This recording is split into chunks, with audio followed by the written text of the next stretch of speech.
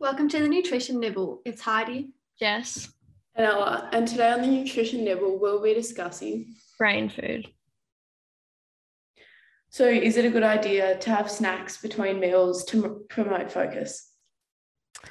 Sure. So when we're thinking about our brain function and helping us to concentrate and focus, the foods that we eat can make a really big difference. So making sure that we're getting enough fuel going to our brain. So if we're skipping breakfast in the morning or we're not eating enough in our meals and then not having snacks, that means that we're not going to be getting enough fuel going to our brain, because the main fuel our brain needs is carbohydrate, basically. So our body absorbs the carbohydrate. That's broken down in our gut and goes into our blood as glucose, and it's our blood glucose levels that help to fuel our brain. So if our blood glucose is too low, that's going to affect our concentration and focus.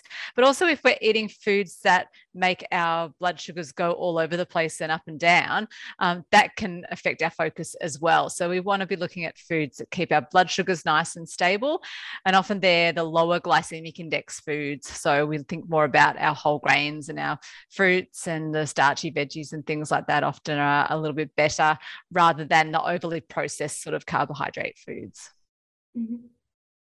What are some snacks you recommend having during studying? So when we think about snacks for study, we want to have snacks that help to keep our blood sugars really stable, and also stop us from feeling hungry as well. If you're trying to study and you're getting really hungry, that can be distracting. So trying to have foods that keep our bodies full and also keep our blood sugars stable. So snacks that have got a little bit of protein in them can be really good, because that can fill us up a little bit.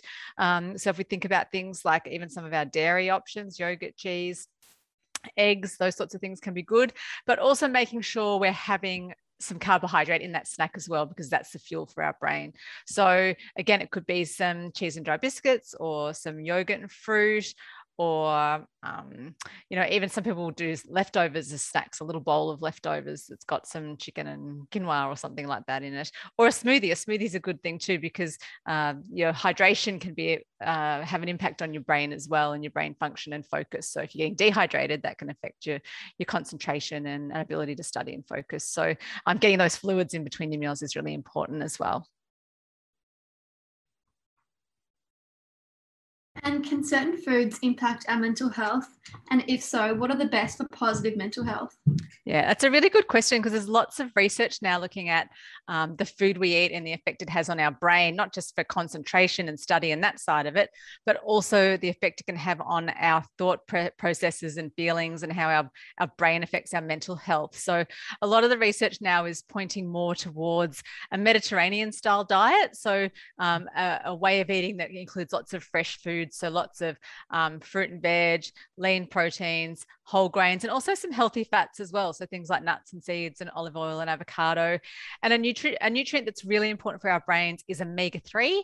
So omega-3 is found, or some of the richest sources are our fish and seafood, but you can also get it from flax seeds and walnuts and some of those more vegetarian alternatives as well. So thinking about the foods we eat and how it affects our concentration, but also how it can affect our mental health.